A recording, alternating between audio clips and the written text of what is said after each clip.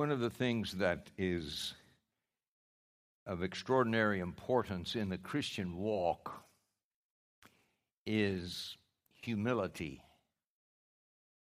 I've mentioned before my impression when our nation suffered that awful blow that we refer to as 9/11.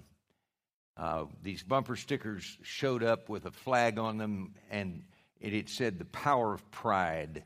And it would always just kind of stick me because the power in pride is a setup for a downfall. Pride goes before and so I kept looking and never did see one with a flag on it that said the power of humility. Now, the power of unity has some truth to it. You know, unity is powerful. It's not as powerful as humility, but it's powerful. But if we can get the message that we are to bring our will under God's will, we can shake stuff in prayer, in our interpersonal relationships. I was talking earlier this week with one of our members who has been through really extraordinary circumstances. You'd find it difficult to believe some of the stuff this person's experienced in the last couple years. And they just kind of wanted to tell me what was going on and to get a tune-up is why we were talking. You know, it's just like, listen to me and tune me up or whatever, and sometimes I can help with that. So my impression was this person is getting it. They are getting it. The power of humility. You give up your rights. It's not, I'm worse than everyone else. It has nothing to do with that. It has to do with self-assertion. Self-assertion. When we talk about self-esteem, low self-image, self-acceptance, those kinds of things, that's really, really edgy in the kingdom of God because God is not interested in the exaltation of self. If you want to live in Him, you get to come and take up your cross. You know what that means? You die.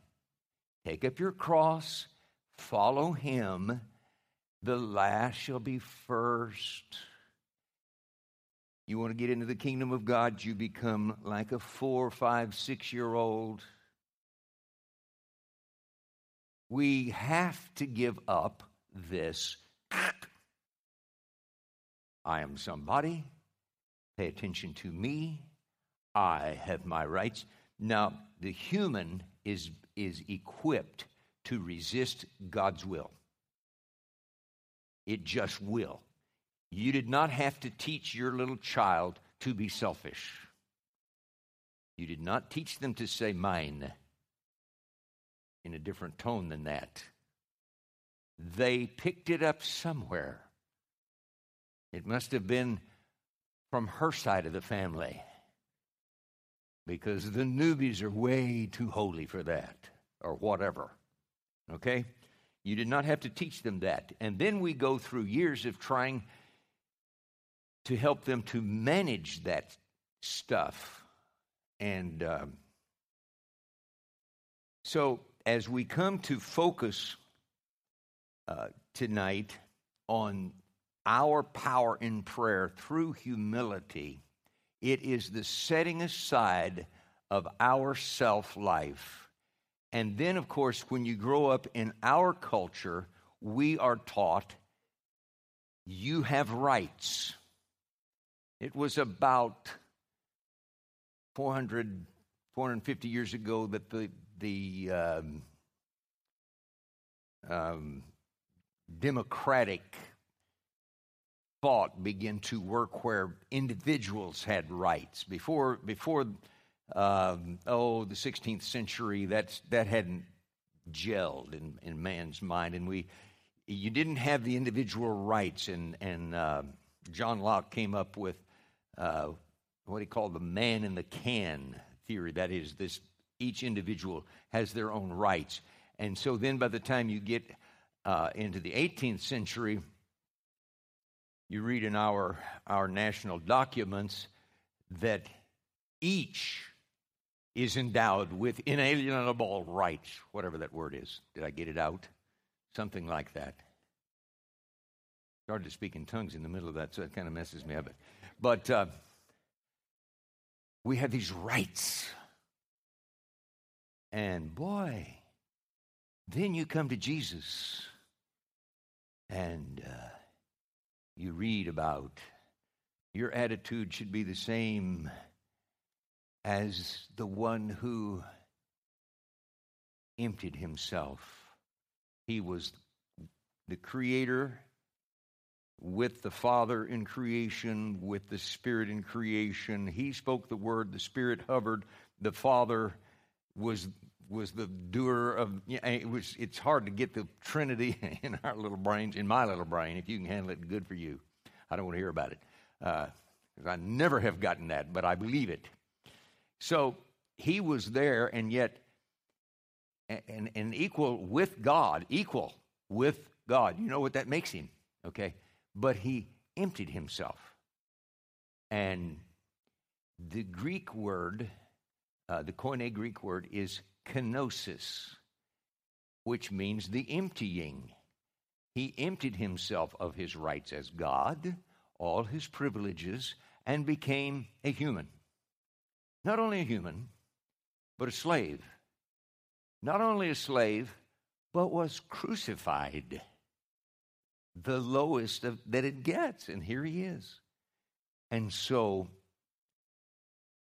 then God, the Father, watching all this, lifts him up. Wherefore, in the King James, wherefore God hath also highly exalted him, and given him a name that is above every name, that at the name of Jesus every knee should bow, and every tongue confess that Jesus is Lord. How did he get there? He's like, okay, could I just kind of shortcut that and do it in the middle here? No. Let this mind be in you that was also in Christ Jesus. This should be your attitude, is the meaning there. And I think that's, I don't remember what the NIV translates it. Go all the way down and let the Lord put the bottom on things. He's not trying to kill you. He's trying to save you. And then in that state of being saved, he's trying to use you for his glory. He wants everywhere, and we'll talk some more about this Sunday, everywhere you go, he wants, when people touch you, they're touching the glory of God because God's presence is fully dwelling in you. Now we have the American independence. Bless God, I have my rights. Now that's in the church. That's where I got that. That's where I heard that phrase. And we in churches have learned to fight each other because, bless God, we have our rights. And they're not doing the right thing, and I'm right and they're wrong. And so we just shoot them. Or worse, we crucify them. If you're going to kill somebody, just shoot them. Don't crucify them. I mean, I don't recommend you do either, but so that's what we do. And that's when we walk according to our flesh. So we will deal with this Sunday. I'm kind of being eaten up by this, and it's really hard to stay out of that, but I'm going to do my best to stay where we are tonight and just deal with humility. And maybe if I just go back to my outline, I can do better here. We make excuses for the stuff we do wrong. Have you noticed? And we have a euphemism for sin, and it's called wrong choices, poor choices, destructive choices if it's a really bad sin. And we do that. Insurance company told about an individual who explained their accident. Coming home, I drove into the wrong house and collided with a tree that I don't own. The other guy was all over the road, and I had to swerve a number of times before I hit him. I have been driving my car for 40 years when I fell asleep at the wheel and had an accident. The telephone pole approached my car at a rapid speed. As I swerved to get out of its way, it hit me.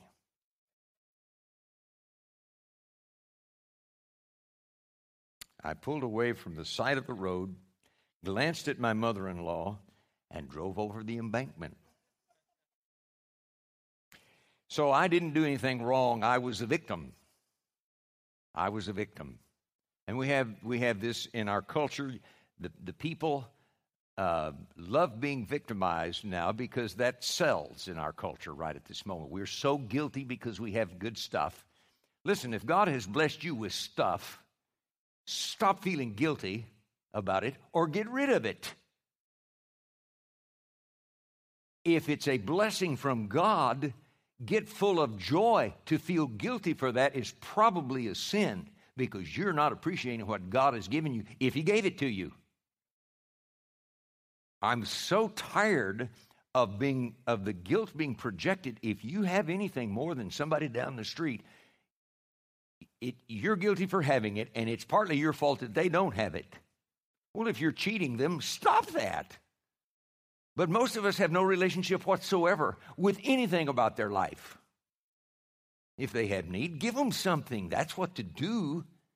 But we want to do this victim thing, and so it really works. It really sells. There are people that don't have real jobs, but they milk our culture because somebody is a victim and they take up their cause. And I don't feel strongly about that at all. You know, it's like, anyway.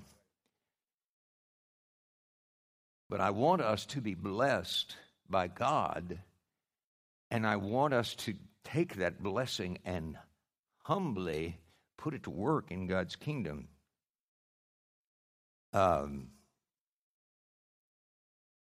In the 9th chapter of Daniel is one of the most poignant passages. That whole chapter is a picture. Picture with me Daniel. He's getting close to 90. He has been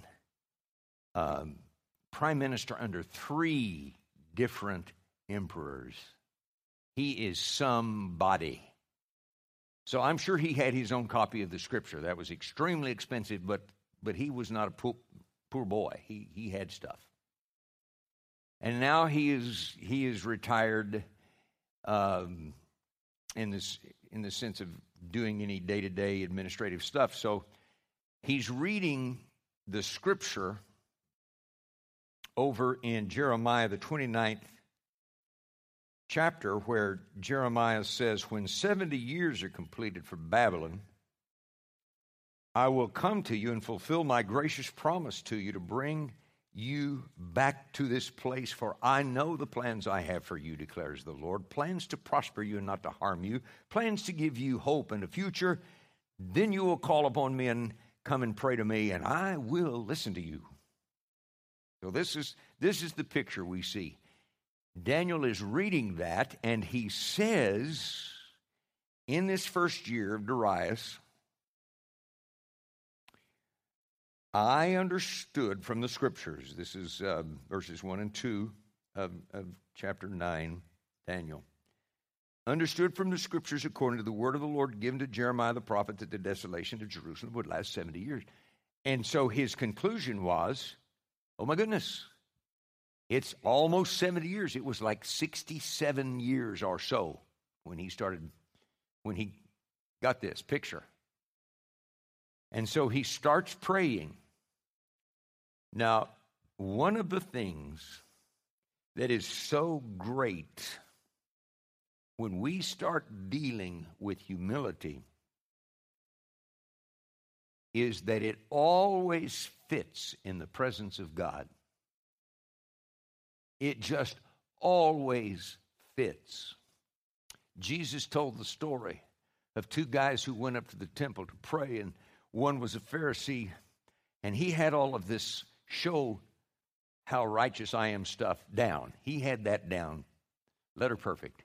So he lifts his face up to heaven, and he says, God, I thank you that I'm not like other men. Woo! Now there's a picture of humility. Well, the fact is, I'm glad I'm not like other men. But that really stinks. Out on the surface, tell it to God. He's the one that took you. You were far worse than others and did something with you, and you're not as bad as you were, and you're not as bad as some people. You're not. Hallelujah. So that part of the prayer, Jesus wasn't real proud of this, so I don't want to say it's okay. But that part of the prayer could be true in a lot of lives. I know you. I know people that I wish were like you. It's like, praise God. Yes. Okay. So I think, and he said, this guy continues to pray in the temple. I thank you that I'm not like this tax collector over here. And these are not IRS agents, guys. This was a different deal. So we tease our people who are employed by the IRS, but it's really not very fitting, or we probably couldn't tease them. It'd be too close to home, but it's not fitting. And so these people tended to be crooks. They were in a position to cheat you blind, and they had the power to do it, and you had to pay them. And so this number 2 guy is standing over here, and he won't lift his face, Jesus says, to heaven. And he's the body language is, God, I'm a mess. And he is beating on his chest. Be merciful to me, a sinner. He wasn't claiming that he wasn't a cheat. He was asking for the mercy of God. That's a good prayer. Good prayer. So Jesus said, who went home justified that day from the temple? Okay, that's just a picture that we need to keep in mind always, because God is looking for us to pray with humility. And humility is not, I'm worse than anybody else. It's not about you in comparison with anybody else. When you do that, the scripture says you are not wise. Stop that is another way to paraphrase that scripture. Don't do that. Don't compare yourself with others. If you have a struggle with your identity, you'll compare yourself with the best person you know, and you'll always come out short. Or if you're on the other end of that thing, you'll compare yourself with the worst person you know, and you'll just be encouraging yourself in your stinking pride. And stinking is a nice word for what pride really is. Remember that pride goes before a fall. So, when we come to the Lord, we must come like Daniel. So we read in verse 3, so I turned to the Lord and pleaded with him in prayer and petition, in fasting and in sackcloth and ashes. Now, sackcloth and ashes is a heavy deal here, because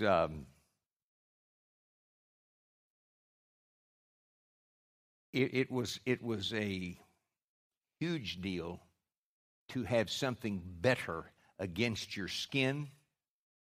Some of you have sensitive skin, and you have to be careful about the kind of underwear. And I know this may sound a little personal, but this is just fact.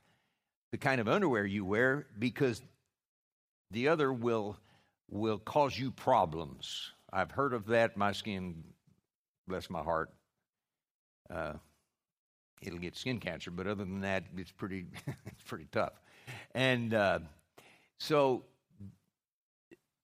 it was very important. And Jesus had a finely done undergarment. That's what they didn't tear up at the foot of the cross, but gambled for. Okay? That was the undergarment.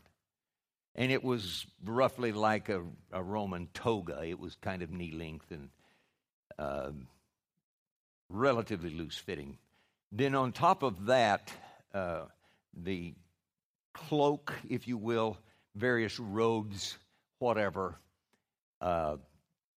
Daniel was in the mid part of the Middle East that doesn't get very cold most of the time. So it was, if this was anywhere in the summer middle of the year, he didn't have heavy stuff on. But he stripped down, including the undergarment, and put sackcloth. Now, if you're from the southwest part of the U.S., you know what the term toe sack means. Anybody know toe sack? Okie? Oh, you guys, you're from nowhere. What? You know what? That's burlap. That's a burlap bag. That's just burlap. That's what burlap is in Oklahoma and Texas and Arkansas, apparently, and Missouri also. Wow. You must have had some relatives from some of those other parts of the world. And so that is scratchy. It's awful. And I remember as a kid being around the farm and or all through the years and dealing with feed. And it would come in toe sacks. And that stuff would wear the hide off your knuckles. I mean, if you had to handle it a lot, tough. And they're dressed in that. And then ashes is just the ash heap. It's just where you take the cooking fire and put it out here. And they just go out there, and they would sit down on that ash heap, and they would get hands full like this and take it up like this and just let it go right down over their hair, their beard. If for the guys, okay. And didn't offend you girls. Thank you. You're sweet. And get all in this toe sack business. And that's the way he was dressing. Now this guy had been finely dressed and possibly manicured. I have no idea.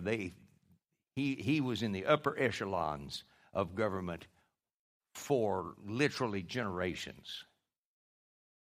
And this is the way he responded to what he saw in the Scripture, what he saw in his people, what he saw in his own heart, and how he was before God. I push back from this kind of external stuff like sackcloth and ashes, but Daniel didn't. You know? When Job got in trouble, he didn't push back from that. And I know in some of the liturgical churches, you can get, there's a time of the year when you get it's really soot on your face. What Ash Wednesday. And, we're not, I never been into liturgies, and so, it's kind of like, I'm glad we don't do that. It's kind of my response. It's not that's good or bad. It's just, I don't want to do that. And, but I'm not sure it's all that bad. Maybe there's a message there. Maybe our hearts would get the message if something happened to the outside of us that was a little funky. The thought. I'm not suggesting that. I'm just saying we need to be really, really careful about our pride and our rights. So Daniel dressed himself in this really self-abasing, and when people saw that, it was almost embarrassing. They were almost embarrassed for you. If you remember when Esther was, and this was in the same, Daniel was in the rulership of this nation when Esther was the queen, and Mordecai, her cousin, who was also her guardian, had dressed himself in sackcloth and was going through the streets of the city wailing because of what was going to happen to the Jews, but he couldn't come into the king's gate because nobody could come into the king's area dressed in sackcloth. That's just a picture of how they saw sackcloth. No, you don't do that here. You're going to dress up, baby. This is a black tie, if not a white tie event. You come into the king's presence. So Daniel, in the palace where he lived, dressed completely down, completely dirty, and he started praying. He pleaded with the Lord, the scripture says, and he pours out his heart to God and says, "O Lord," verse 4, "great and awesome God who keeps his covenant of love with all who love him and obey his commands. We have sinned and done wrong. We have been wicked and have rebelled. We have turned away from your commands and laws." Now, Daniel was one of those guys that was so straight in the way he lived that he squeaked when he walked. He was straight as far as righteousness is concerned. That's what I'm in that term. Sinful, straight. This is Daniel. So here was a really good chance for him to do the Pharisee thing. "Oh, God, I thank you that I'm not like my fathers, but boy, were they bad." Listen to what he says. "We have sinned, done wrong. We have been wicked. We have rebelled. We have turned away from your commands and laws." That's called humility. And I want us to be very, very careful about, as we try to teach faith and lead faith and take stands in the promises of God. And it is so important to do that. Be very, very careful that everything that we are and every foundation on which we stand is the righteousness of Jesus Christ. It is just his righteousness. And if you ever did one righteous thing in your life, it would go stark raving mad from loneliness. We are not holy. We are the temples of the holy God, the Holy Spirit. Don't you know, Paul wrote, that you are the temple of the Holy Spirit. So we are holy, glory to God, in Christ Jesus. And outside of that, we know you, and our suggestion is go take a bath. There's a shower. You stink.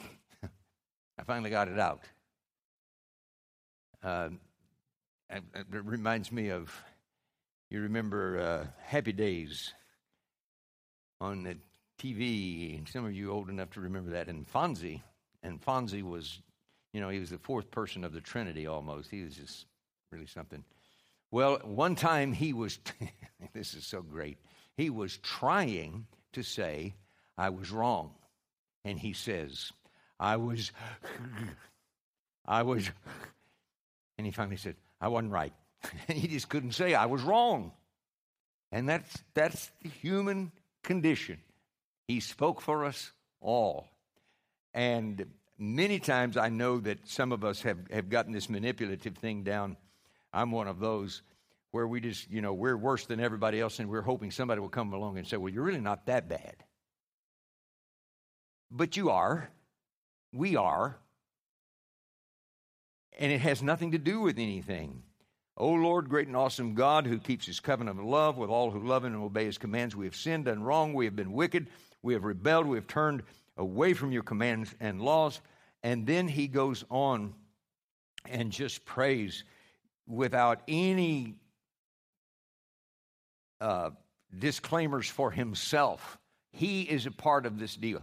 We and our fathers, the whole dirty bunch, is the way I was taught it when I was a kid. The whole dirty bunch. That just meant the whole crowd. He, his fathers, his grandfathers, his brothers and sisters. And he didn't have any kids. but any nieces and nephews, all of them were sinful. We have sinned. Now, one of the ways to help with humility is to keep the idea, God, do this for your glory, for your sake. And he says that in verse 17, for your sake. And he refers like 19 times in this prayer for God's benefit. And we refer to God in this prayer like 19 times. Man is referred to 11 times. You can read the whole chapter to get that picture, but then he says, give ear, O God, and hear. Open your eyes and see the desolation of the city that bears your name. We do not make requests of you because we are righteous, but because of your great mercy. O Lord, listen. O Lord, forgive. O Lord, hear and act. For your sake, O my God, do not delay, because your city and your people bear your name. This was for God's sake. And he could get into that part. When he's talking about his own righteousness, he just says, it's not about us. It's about your great mercy. Our righteousness, Isaiah said, all of our righteousnesses are as filthy rags. But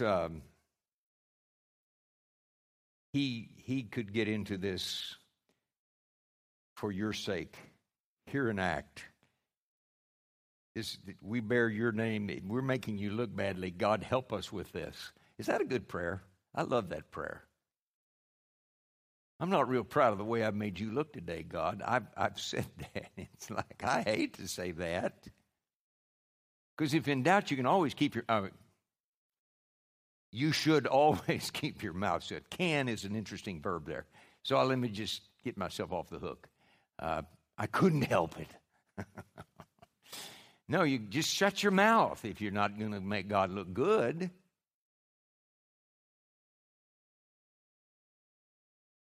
But I have something to say. And nobody wants to hear it. I mean, but you. And I think my response would be, well, I want to hear it enough for all of us, so I'm going to say it anyway. No. See, hello? Is that who we are? But it's not about our righteousness. It's about his mercy, and he then comes and helps. James says that when you ask, you do not receive because you ask with wrong motives, that you may spend what you get on your pleasures. That kind of flies in the face of this thing. God wants you to prosper, and just name it and claim it and confess it.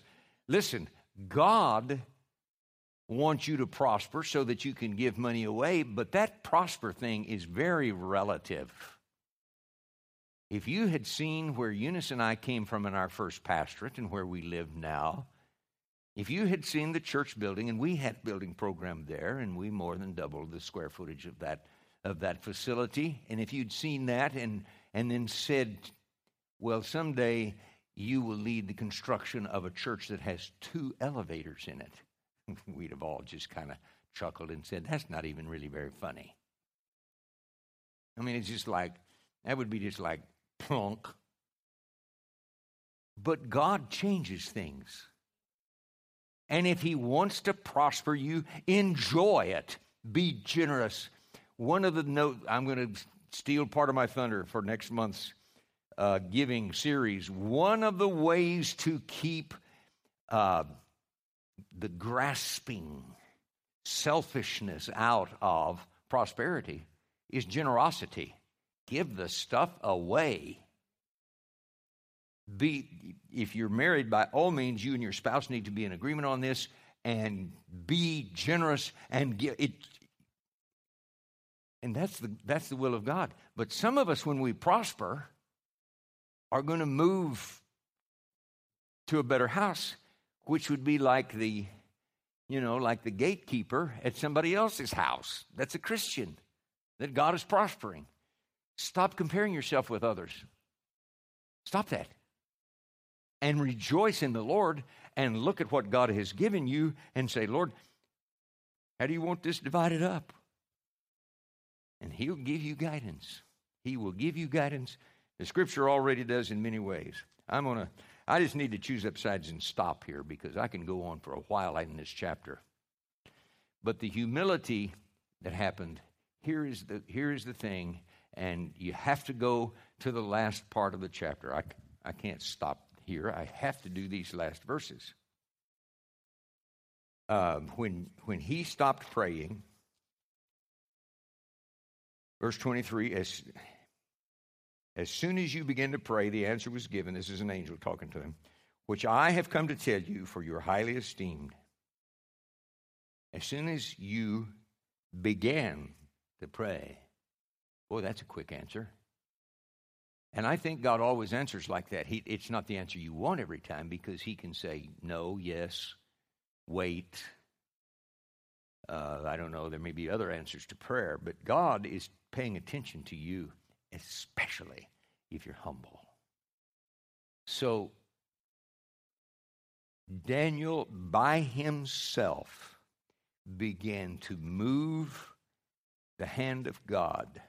You see, the prophecy was given, but it was not going to happen until the people of God begin to participate. And we have this thing in our country, it's kind of related to Calvinism. It's like, well, God will do what He wants to do. Well, why did Jesus tell us to pray, will of God be done? If God's going to do it, that's silly. I don't think Jesus does silly prayers. So God is waiting on us to get off our duff and pray His will. Find out what His will is. Well, I don't know what His will is. Well, read the book. Read the book. You say, it's late and I'm old or whatever you might say. Well, get the book on tape, or not tape anymore, but get it on your iPod like I have it and listen to the book. Because we need to know what it says so we can pray correctly. Now, we know God's will is to save everybody. God's will is for His body to be united, for the church to do the work in the church, meetings outside, rattling the world around. We know that's God's will, et cetera, et cetera. So let's participate in what God is doing these days. And we do it by coming down. We're not claiming our righteousness, we're claiming the righteousness of Jesus Christ. And boy, you can wax eloquent about Him. And you see, God has set it up so that you see the beauty, the righteousness, and all the stuff that Jesus deserves. You see that? That is ours. Did you get it? That's ours. That's not pride, honey. That is true humility. When you will humble yourself and accept what belongs to Jesus, and with gratitude, liberty, the gifts of the Spirit, all that stuff. That's all we need. It's just the full revelation of Jesus Christ in every one of us. That's all we need.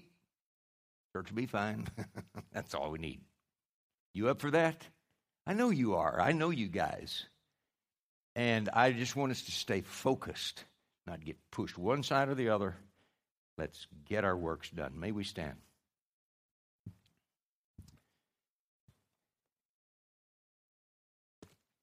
If you would like to come and kneel, I invite you to do that. If you'd like to sit back down and pray, if you'd like to stand where you are and pray, turn and kneel where you are, I don't care. You want to walk and pray. Many people do better. If you're one of these that needs to walk between these rows and pray, please do that. Let's pray for ourselves. You run out of something about you to pray for me, but pray for yourself that we will be able to receive what God has already provided in Christ Jesus to the fullest. I want all that He is ready to give me now, knowing that tomorrow He'll probably want to do something else, more of Him, but that's the way I ask you to pray. God bless you as you pray.